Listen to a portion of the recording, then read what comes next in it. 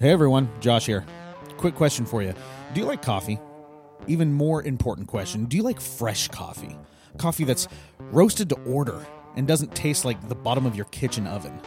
If you answered yes to any of these questions, then you need to head over to MequanoCoffee.com and get yourself some of the best coffee there is to get. Whether you like the light roast or the dark roast, or you're feeling a little whimsical and you want to get that sample pack, Mequano Coffee Roasters has everything you need. And just when you thought this couldn't get any sweeter, make sure to use the promo code REFORMATORY to get 20% off all bagged coffee. Do yourself a favor and stop drinking bad coffee, because you know what? Life's too short for that. Head on over to MequanoCoffee.com and use the promo code REFORMATORY to get 20% off all bagged coffee. You will not regret it. Thanks, and now on to the show.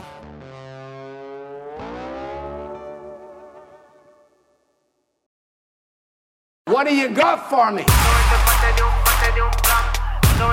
What's wrong with you people? I got nothing for you. What's wrong?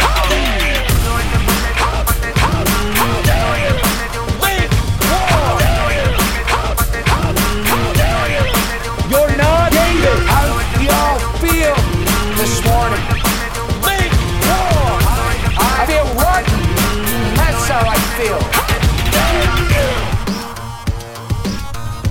Well, that was enough for me. We could have had the benediction right there. That was so good. What's going on, everyone, and welcome to The Reformatory, the podcast for the local church and by the local church. And we are your local churchmen. My name is Josh, and I'm here, as always, fresh off of Brown's loss, season-ending loss. Jack Berry. Jack, my friend, my sincerest and utmost heartfelt condolences to you in this time. My thoughts and prayers go out to you in this time, my friend. I went to the cigar lounge and got the biggest Vitola sizing of the Sober Mesa Brulee. And I said, it's going to be a long one, people. And it was just when they I think they scored. So they held them to a field goal at first. Yep. And they were on their first touchdown drive. And they just scored when I walked into the cigar lounge with my brother-in-law and his friends. Right. And I went into the humidor, and I'm like, I need to find something that is the biggest Vitola size cigar that I can get that's somewhat decently priced. Right. So I just got it had to be a Churchill Sober Mesa Brulee, and it was tasty. Yeah. But yeah, it wasn't tasty when old Joey Flacco started to throw pick sixes. Like he was just giving them out like it was turkeys on Thanksgiving. So Yep. I'm sorry. But your Packers, dude. My Packers, though. Packers. That's a different story. Dude, that is... How about that? Packers? That is a story we can all celebrate. Because let's be honest, everybody hates the Cowboys. Let's be honest about that. Everybody wants the Cowboys to just go off into the abyss somewhere. Yep. And that makes for must-see TV. When the first number 7 seed dethrones the Cowboys and just puts everybody in a tailspin. Oh yeah, that is must-see TV, people. Oh yeah, so absolutely. Loving that. I'm loving that storyline right there. Yep, so. It was a good day. A sad day for the Browns, good day for the Packers, and it's interesting. I was wondering how they were going to do post Aaron Rodgers, and old Jordy Love, man, he's answering the call. And here's the thing, like this has been the pattern of the Packers forever, right? It's always the number 2 guy he's been sitting, he's been marinating. He's been marinating in the crock pot of greatness, right? You had Rodgers under Favre, and now you got Love under Rodgers. Dude, I'm telling you, man, like we keep these guys in the humidor. Yeah, he's like a well-seasoned cigar. Yeah. Somebody called him Brother Love's traveling salvation show on a commentary. I love it. Like that awesome. Neil Diamond song. I'm like, oh my gosh, like don't say that ever again. But that was funny. Yeah, dude, great. He was lighting them up. The defense. It's funny because everybody. So here in Seattle. If you're not a football fan. So just a backstory, the Dallas Cowboys defensive coordinator, Dan Quinn, was actually the originator of how we got Seattle Seahawks and the quote unquote Legion of Boom. And he absolutely just crumpled like a house of cards last night. So if he's the head coach of Seattle, that's the worst hiring decision that they're ever going to make to replace Pete Carroll. But I mean, hey, you'll make it's your a time own of bed change. at that point. It's a time of change, my friend. Time of change. Jack, my friend, before we hop into our very spicy topic today, why don't you give us the reformatory cigar of the week? What do you have for us today, my friend? Ladies and gentlemen, boys and girls. Well, this isn't for the boys Of and age. girls, but yeah, of age, over 21 in some states. Yes. So as we all know, January is for Hoya de Nicaragua. And this is going to be interesting. So this is a cigar that is pretty much brand new. I have heard pretty rave reviews about the cigar. I have yet to smoke it, but I think we need to generate some spin around this, primarily because of the tobacco profile. And also I think the MSRP is really important too. But this cigar is the Cinco de Cinco by Hoya de Nicaragua.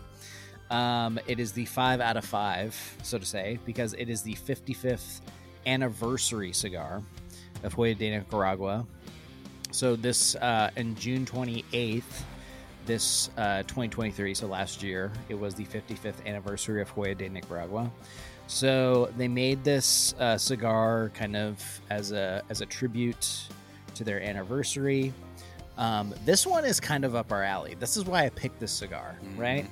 It is from kind of more vintage aged tobaccos, including a Mexican San Andreas wrapper, okay, and Nicaraguan fillers and binders, okay. That's pretty much what Josh and I have been kind of vibing on lately. If it has Mexican San Andreas, if it has Nicaraguan binders and fillers, if it has Ecuadorian, any kind of Ecuadorian grown tobacco in there too, like it's as good as gold at that point. So a little bit more on the fuller body side of things. But it's like fuller bodied, but it's still kind of medium to full kind of in strength. Earthier kind of tasting notes, hints of cocoa and dark chocolate. And then this is what really was interesting me is the MSRP rates. So I was kind of interested by this because the Robusto and the Corona Extra are MSRP'd at $16. And I would go at that point with the Corona Extra, to be quite honest. Because it's a little bit more, it may have a little bit longer tobacco, so you're probably going to get more flavor out of it. So, that is the Cinco de Cinco by Hoya de Nicaragua. I love it. For, what is this, the third week in January? I think we're the third now. Yeah, Second January's or third flying week by, in dude. January? It is. It's the third week, dude. Yeah, it's the There you 18th. go. Yeah, things are flying go by check- in January. Go check that cigar out. it's a good if one. you are part of the Podluck, the exclusive club, You should be. tell us if you smoked that cigar and what do you think of it? Because That's right. if I put out bad recommendations, I need to maybe repent of them as fast as I can on other episodes. That's right. So. That's right. Well, no repenting here, Jack. You, my friend, as always, bring in the heat with those cigar reviews. Really appreciate it. Ladies and gentlemen, that is the Reformatory Cigar of the Week, and you know what to do. Go and smoke to the glory of God.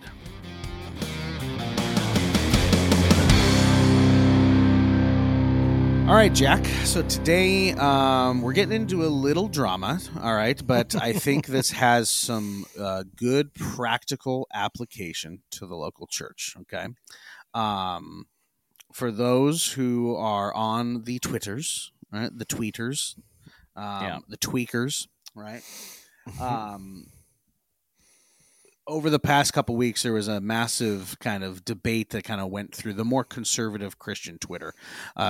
and it's centered around a guy.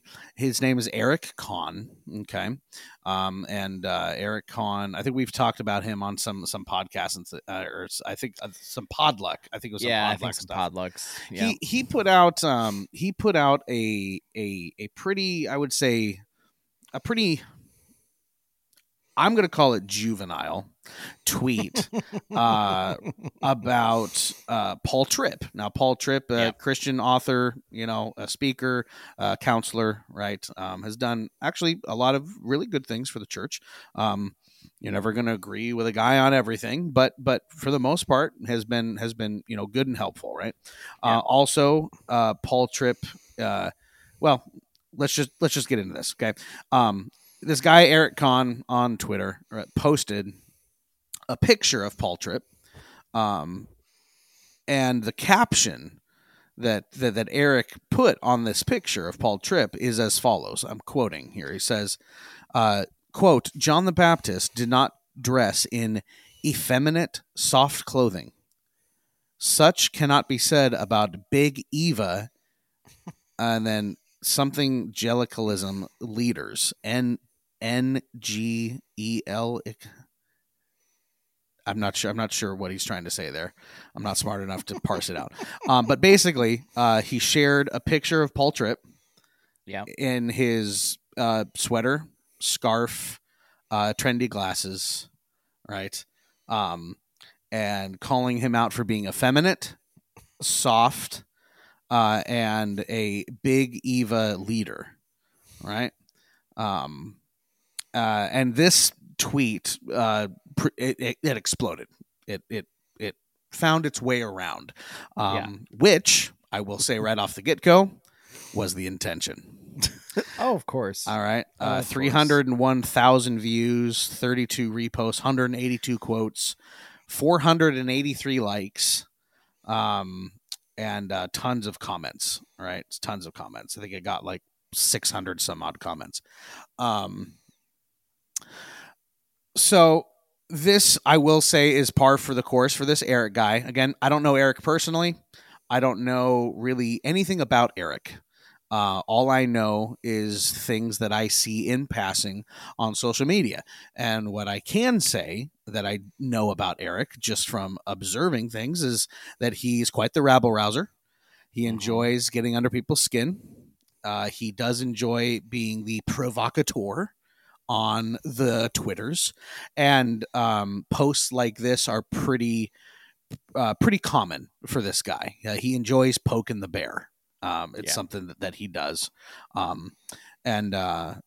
So, we've talked at length on this podcast of why we have issues with that, especially for men who are in leadership in the local church, which I believe, I don't know if he is. He was a pastor. I don't think he is currently now. No. Of what I understand.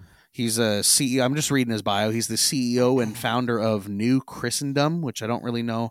Oh, it looks like it's a publishing house. He's the host of the... Say it, Josh. Say the podcast name. He's the host of the Hard Men podcast.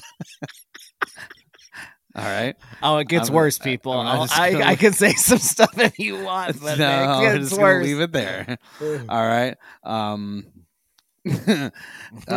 Co-host of a couple other podcasts. He's a Western native, and he's an avid hunter. So that's cool. I also enjoy hunting. Anyway, so, and he enjoys calling men on Twitter kings, which I think is that a Gen Z thing? Like calling people kings, like, okay, king. Is that like the new Slay Queen? Yeah, only the male version. I think it's the male version. Like, okay. If you've seen the memes, people will say, you drop this, and it's like inserting a crown. Oh, I got into like a cartoon, into like Mario's hands to like give it to him or something like this. Has this podcast gone full circle? Have I turned into Daniel? Dude, Josh, like, I think feel like I'm the new Josh. You are now Daniel. Now let's be honest. Did you just culturally inform me? I feel like you did. Oh my goodness, this is what it feels like. I don't like this at all. Anyway, so yes, this Eric Conn guy obviously enjoys the limelight. Obviously knows how to get the limelight.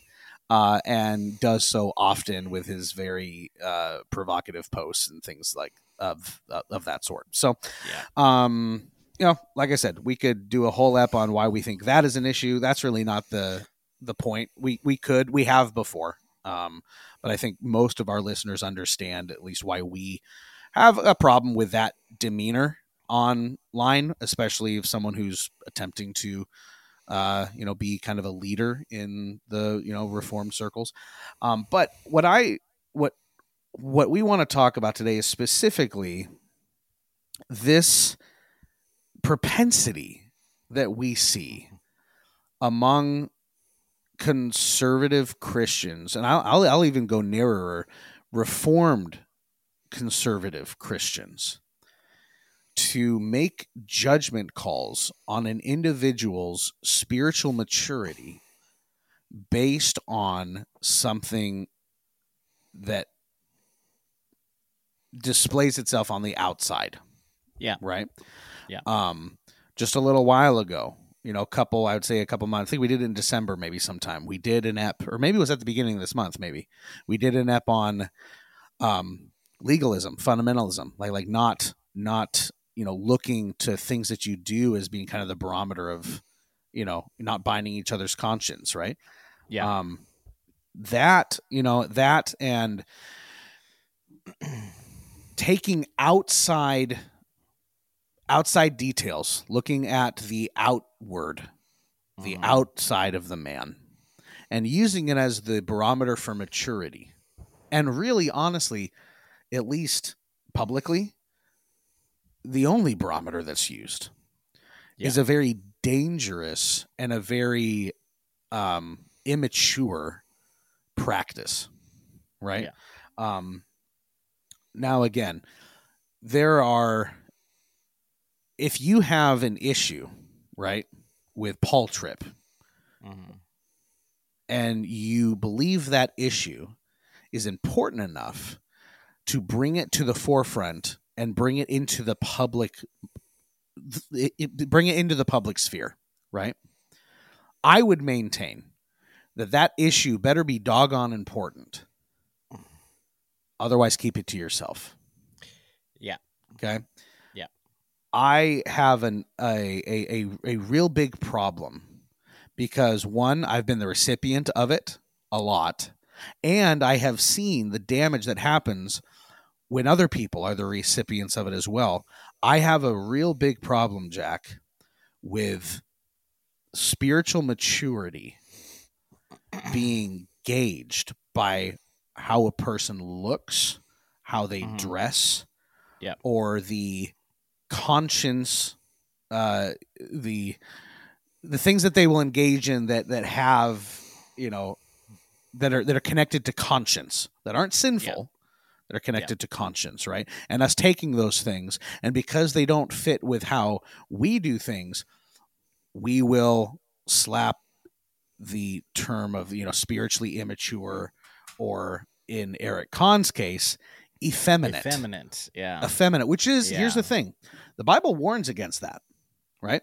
The Bible warns against men being engaging in an effeminate lifestyle, right? Sure. That's a pretty serious charge to bring against someone, a Christian brother. Okay. Yeah. It is a charge that has to be taken seriously, right? And he brought it against Paul Tripp based on how Paul Tripp was dressed. Okay. So Jack, I've got a lot more to say on this. I'm going to throw it over to you real quick because there's more that I want to say on that particularly, but again, I don't want to monopolize the convo. So I know you got thoughts on this, buddy. Sure, absolutely. I think this last Lord's Day, this last couple Lord's Days, before we make our move into the middle school that we'll be meeting at all together. We're having one combined service. Yes, we're going full 9 Marxists on you and having one combined service at this middle school auditorium instead of 2 services. We've been having a series called Gospel Culture and just what that looks like in community. And we've been primarily sitting in Romans chapter 12 in the back half. Well, kind of like in most of the chapter, but there's the front half and a back half of that chapter that is applicable to the church and then to people outside the church. And I think if you've not been attuned to that language, gospel culture, it is by it's kind of been more, I would say, I wouldn't say popularized, but more familiarized by a guy named Ray Ortland. His son Gavin was a pastor out here in California. He moved back actually to Tennessee where Ray is at, and then Dane Ortland as well too, who wrote Gentle and Lowly. Ray Ortland is he was a pastor at a church, and he's an author, and he wrote this little green book in the 9 Marks book series called The Gospel, and it talks directly about this. And I'll quote a couple people because one of my pastors actually talked about how this kind of stuff that Mr. Conn does is absolutely a detriment to our witness to the outside world. Because unfortunately, it's funny, Anne Rice, the famous author, she was quoted. She had been in and out of the Catholic Church. She had been in and out of Protestantism for most of her life as well, too. I think she was raised Catholic, if I'm not mistaken. And she went in and out of the church many different times. And an interviewer kind of asked her, why are you disengaging with your faith right now? And she said, because Christians have lost credibility to the culture because all we do is fight. We don't love people. We don't try and help them out. We're not known for our generosity or compassion. We're known because we want to literally pick up weapons and stab each other in the face in the church. We don't want to talk about stuff. We don't want to encourage each other. We would rather go on X or Twitter and just stab each other in the face and then say, look at me. Look at what I've done today for the Lord, just like ridiculous stuff like that. Mm-hmm. I think another detriment in our modern society too, and I think why people don't want to go to church, unfortunately, I think the only people that are coming to church are actually people that you know of who are Christians, inviting them into a local church. I think that's pretty much a way that actually this de-churching kind of wave is actually like getting pushed back against, because a lot of people are getting invited to church by their friends who are Christians, mm-hmm. and they're actually going and asking questions that are pertinent to the faith. But another leader within kind of more, I can't remember what my pastor said his name was, but he talked about how in recent years, people don't like Christians necessarily because of our beliefs. People don't like Christians because I don't think we really believe what we actually are preaching. Because if we believe what we are preaching, stuff like what happens on X or Twitter, 99% of the time would never happen. Yeah. No, that's for sure true. I think a lot of this too has to deal with how do we view authority? How do I view my role in the church? Can I just freewheel and just call anybody effeminate or even homosexual or gay that I want to outside the church and have no consequences to that? Yeah. I think, honestly, if I were to do that in my local church, you bet your bottom dollar that I would be in my pastor's office having to answer for what the heck is wrong with you. Well, and it's not even calling out like obvious sinful lifestyles. It's calling Paul Tripp gay and effeminate. Let's be honest about it. Yeah. Like it's not that like we're using it as a put down, right? Yeah. Obviously we call out sin when it's in the church, right? If someone is coming to church, they come through your doors and they're practicing homosexual. Yes, we're going to like apply scripture to that because scripture is our authority. But to take a guy like Paul Tripp, who has, again, he's done a lot of good stuff for the church, right? To take this guy who's done more for the church than Eric Conn has, okay, just to be clear, and because he's wearing a cardigan, he's wearing a fancy scarf, and he has some trendy glasses on, you're going to call him effeminate, right? And you're going to, in so doing, calling into question his spiritual maturity, his fitness for many, like all of those things, because we know that if someone is effeminate, they shouldn't be in those positions scripturally, right? So you're not only attacking him personally, you're calling into question his position and the role that he's in within the local church, right? Yeah. Because of how he's dressed.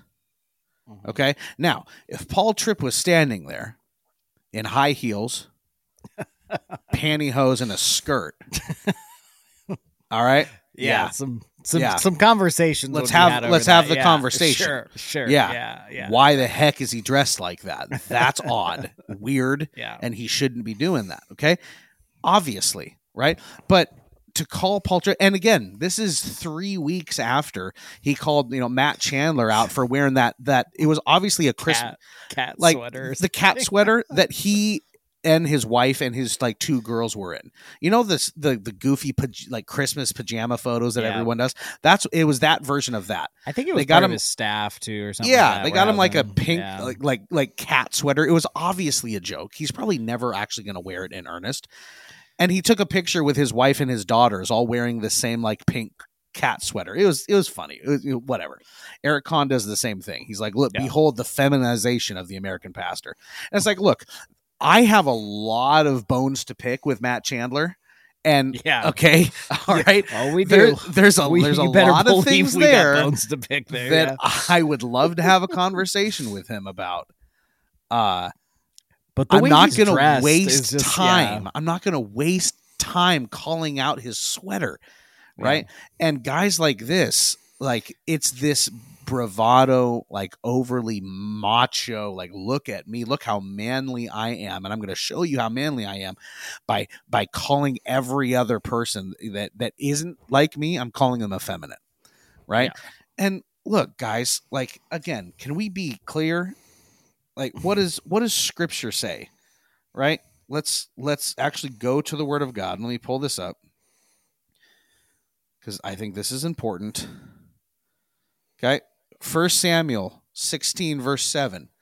Okay. Background. Samuel is looking for the next king of Israel. He has been commissioned by God to find the next king. He comes to the house of Jesse and he sees all these masculine men.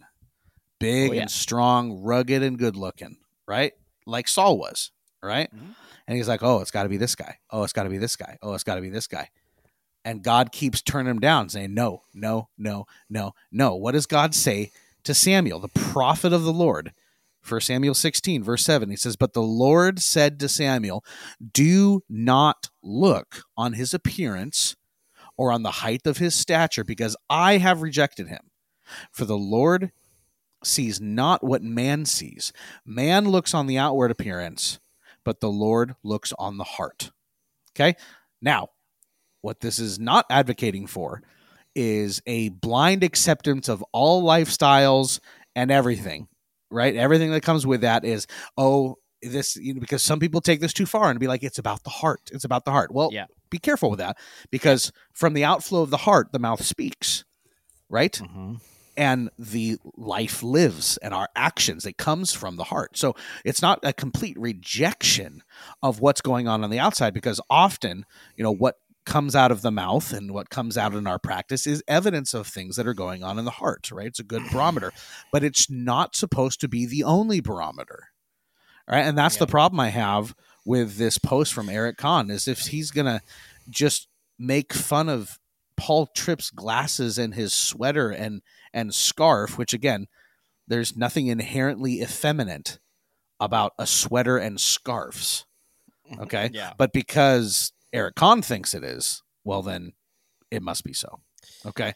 Now, again, he can come out and say, I know, like James White called him out for it, and saying like, hey, That's surprising these days. Sure. Old sure, Jimmy sure. White called him out. And I would say that I thought, okay, he's obviously like joking. He's going in for some jest, which is something that James White called him out for.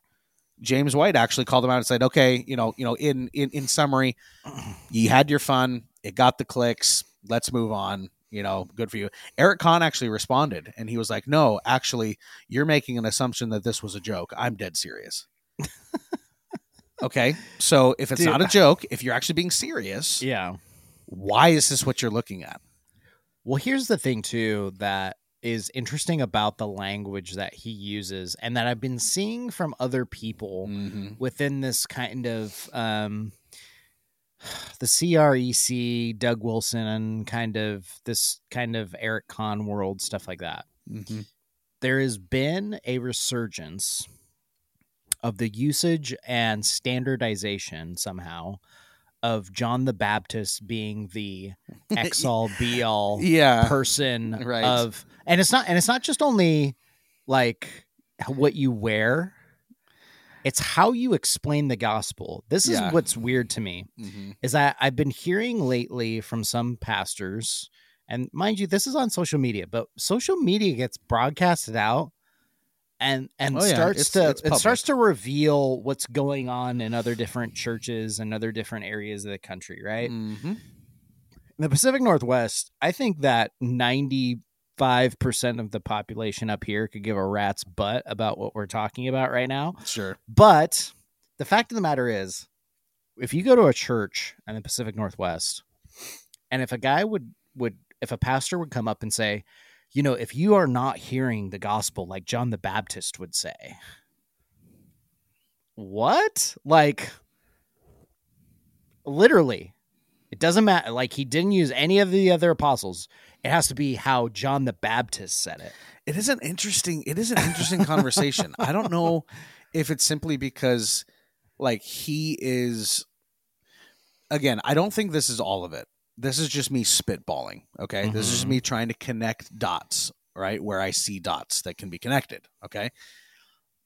I don't think this is all of it, but I think it's because we see John the Baptist in Scripture, because of the context that he's in, because of the job that he was given. We see he had so much zeal, and he had so much passion. And the things that the Lord had called him to do required him to be sharp with his language. Yeah. Right? It required it. Okay? To the point of him getting beheaded. Correct. By Herod. Correct. So, yeah. I think there are men in our churches today that take that and they say, this is the template for how we engage the culture. Look at how John the Baptist engaged with Herod. This is how we engage with anything that we deem Herod-esque. Okay? Yeah. Now, there are times when we as God's people need to use strong language when addressing sin. Okay? But these type of men go beyond that. Oh, yeah. They go beyond wisdom. They go beyond discernment, because our words should never be void of grace. The truth that we speak should never be void of grace and gentleness. Now, that can look different in different contexts, okay? Let's be clear. But it should never be void of it, okay? And these guys, I believe, take what they see in Scripture of John the Baptist, and you're right. Strangely, it's always John the Baptist, right? Because, I got nothing against John. Honestly, John the Baptist and he's his the greatest man that ever lived, according to Jesus. Yes, very metal, very Northwest. Oh, let's be honest, very grunge. Yes, very grunge. But I mean, the way that I describe the gospel is not just John the Baptist. Like, no, let's be honest. No, there's a whole other line of texts. Oh, yeah, that continue. Peter, has sermons. Mm-hmm. So what? Yeah. You're not going to be like Peter? Yeah. Stephen Stephen. has a long sermon before he gets martyred. Yep. Paul has a long, basically, apology to how he came to be a Christian in front of Right. King Agrippa, who is part of Herod's. This is another Herod, basically. Right. Over and over again, people. So, like, why just John the Baptist? I think part of it has to be this. I think we're going into an era where now somehow, in order for you to be a Christian, we are now majoring on the minors. You have to dress a certain way. Yep. You have to do certain things. If you don't do them, your salvation gets questioned and your sexuality apparently now. If you don't do X, Y, and Z the way that we think that you should, you're not a believer. Yeah. And honestly, people, that is the worst take on the planet when it comes to the text of Scripture. Well, because what ends up happening in those contexts is it makes you and your interpretation of the authority not what the Bible says. Yeah. Okay? Because the Bible doesn't say anything about sweaters and scarves, right? Or trendy glasses. It says men don't. It tells men to not blur the lines. We're supposed to not blur the lines, right? Men are supposed to look like men. Women are supposed to look like women. Now, depending on the culture that you're at, that looks different. Depending on the time period that you're at, that looks different. Okay, let's go back 300 years when every man in government was wearing a powdered wig. Okay? And some like, knickers, by the way, and too. Some knickers. Like you look at, but we don't hear people calling that out, right? Oh yeah. All right. I mean, look again. It's so subjective, right? And this is the problem when you begin to make that the standard. Is you can't be consistent. Well, you're drawing a circle at this point. What people like Eric Conn are doing are drawing a circle so small that they can't themselves stand inside of it, and then at some point it's gonna come to a passing point like this, to maybe he gets called out. Because here's the thing. By somebody. Well. On that note, again, I'm not trying to sound petty, but I use this as a means of a word picture and an example. Okay, he calls Paul Tripp out for being effeminate. Okay, me, okay, a kid who grew up in the sticks in Tonasket, Washington, on a horse ranch, right? Breaking horses, slaughtering animals. I look at Eric Conn's profile picture and I think that's kind of a girly hair. Like that haircut's like pretty soft. Like again, I'm not gonna make a deal about it, right? But the sinful part of me, the sinful part of my heart, looks at Eric Conn, and if I'm going to use the same barometer because of the context that I grew up in and the people that I grew up around, Eric Conn looks soft. Right? I'm just saying it again, but that's not the barometer. Okay. Yeah, I don't know Eric Conn. Exactly. Yeah. All right. And if I'm just using a picture of Eric Conn to make my judgments about Eric Conn, that is unwise, ungracious, and unchristian of me. Yeah. Okay. But I'm just saying, like to your point, it's completely subjective. You're not able to be consistent, and depending on the context that you grew up in, Paul Tripp's effeminate to Eric Conn. Eric Conn looks effeminate to me. Like, we can play these games, or we can stop looking at the outward appearance like God does and look at the heart. All right? Tell me, I want to know what is the heart behind these things. I want to know Eric's heart. I want to know Paul Tripp's heart, because that's what God looks at. Right? Yeah. And I'm going to waste time looking at the branches of the outside stuff. Right? I want to know what's at the root. Because I can deal with the branches all day and you'll never actually get to the issue. I want to know what's at the root. Right? If I think a guy is legitimately dressing in a feminine manner, all right, I'm not going to just come right out and deal with how he's dressed. I'm going to the heart. Because from the outflow of the heart, those things come from. Okay. Yeah. I would be wasting my time just to be like, you should stop dressing like that. Well, why? I didn't give him any reason. Yeah. Right. I need to go to the heart of the issue. I need to know where's his relationship with Christ? Where's his relationship with the gospel? What's his view on the authority of Scripture? These are the things that I need to get to. But if I just do what Eric Conn does and just call out how a guy looks, I'm missing the point. And I'm not being an effective leader. I'm not shepherding correctly. And I'm just showing myself at the end of the day to be really immature. Like this is middle school stuff, like making fun of a kid's glasses. Well, not on top. I was going to bring this up as well too, but it makes me question who is over him as far as a spiritual authority. Because if he can get away with this in his local church, and people are just going to let it slide like this, I feel like, I don't know who your pastors are, but man, if I was your pastor and this was happening, I'd have some serious conversations about what's going on. Why do you think that this is a huge major issue? Right. Like this isn't a tertiary issue. You think this is a primary first things issue that apparently hinders the gospel in some way of what you're communicating online. And man, I don't know what to say to that. That's I mean, I know what Jesus would say to that. It tells me one of two things. It tells me one of two things because it keeps happening, right? It tells me either he, Eric again, and all of this is public. Like I'm not airing any private laundry here. It tells me that him and guys like him that engage in this kind of stuff, they either have no authority over themselves, or the authority that they do have over them, like agrees with what they're doing, which both options are scary to me.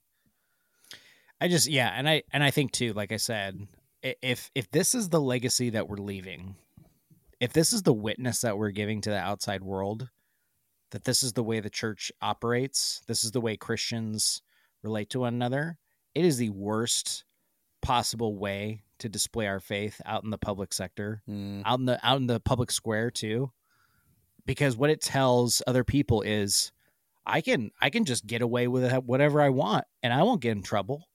Yeah, I'll actually be hailed a hero of the faith. Of what? Of what, dude? Like, you think that your crusade is to call out Paul Tripp for looking effeminate, and somehow that is to the glory of God? Bro, you have got to be, your wires are crossed up. Well, yeah, and it's again, it's just a manifestation of a bigger problem that we see within the local church. Yeah. And it's that we lack the discernment to engage with things that we disagree with in an effective and biblical way.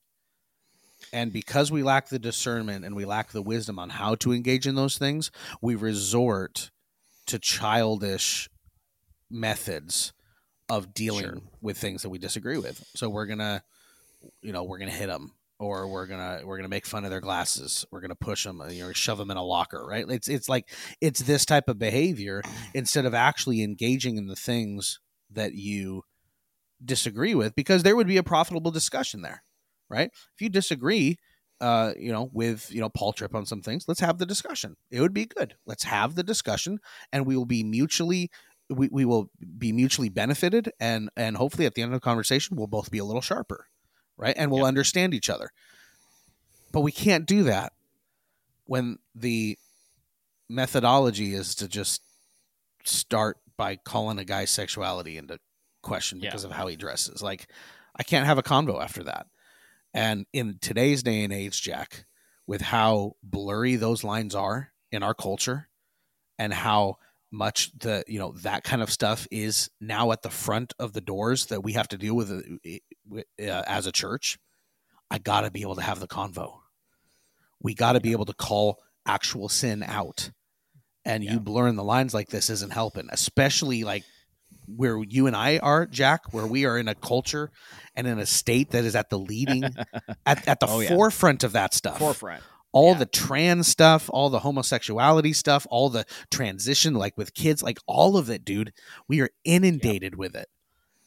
Like we are dealing with the real like that actually being real. I don't have time to interact with somebody that calls Paul Tripp gay because of his scarf. Like, I'm dealing with actual stuff. And it's like, come alongside and help me. Yeah. But no, we're playing middle school games, and it's just like it's discouraging. Yeah. I one final thought from me, and then we can kind of go towards the wrap up. When I so I served communion. I served communion this last Lord's Day, and then the Lord's Day before that. And that one was probably my hardest to communicate the gospel, because I was just getting torn up over the fact that Jesus called so many different men to himself that pretty much could have hated each other if he didn't call them. Mm-hmm. You had zealots, you had fishermen. Yep. You had Matthew, who's technically a traitor on all accounts because he was a tax collector for the Romans. Yep. And what happens? They're at the Last Supper, and they are eating together, and Jesus does this marvelous work of washing his disciples' feet and saying these amazing truths about who they are and why he's instituting this ordinance of the Lord's Supper. Why are they supposed to do this? It's to remind ourselves that, like, we're one in the body of Christ. And when you do this, when you act this way, you are not really showing that you want to be in accordance with the body of Christ. Mm-hmm. You are showing that what you really want is kind of what some zealots wanted. Well, you want to be at the head of the table. You want power. You want all this stuff. You want to be like James, and you want to be like the sons of Zebedee. Mm-hmm. Who sits at your right hand, Jesus? Yeah, you know? Yeah. Like, but not only, but it doesn't even matter if you resurrect, because you're still going to ask the question of, like, well, are you restoring the kingdom now?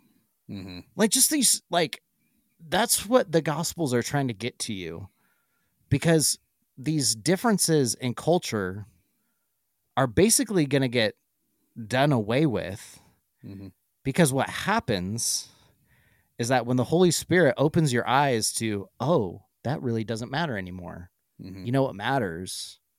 Going out to the Gentiles and sharing the gospel, or going out to these people knowing that I'm going to get stoned to death like Stephen. I have to go back to my own people and tell them how Jesus actually is the Messiah, and you guys are a bunch of thieves and liars and misappropriators of justice. And I'll probably get killed for it, but you know what? Let's do it. Yeah. But you're not doing that. You're going on X and you're calling people out because of how they dress and calling into question their sexuality. And so I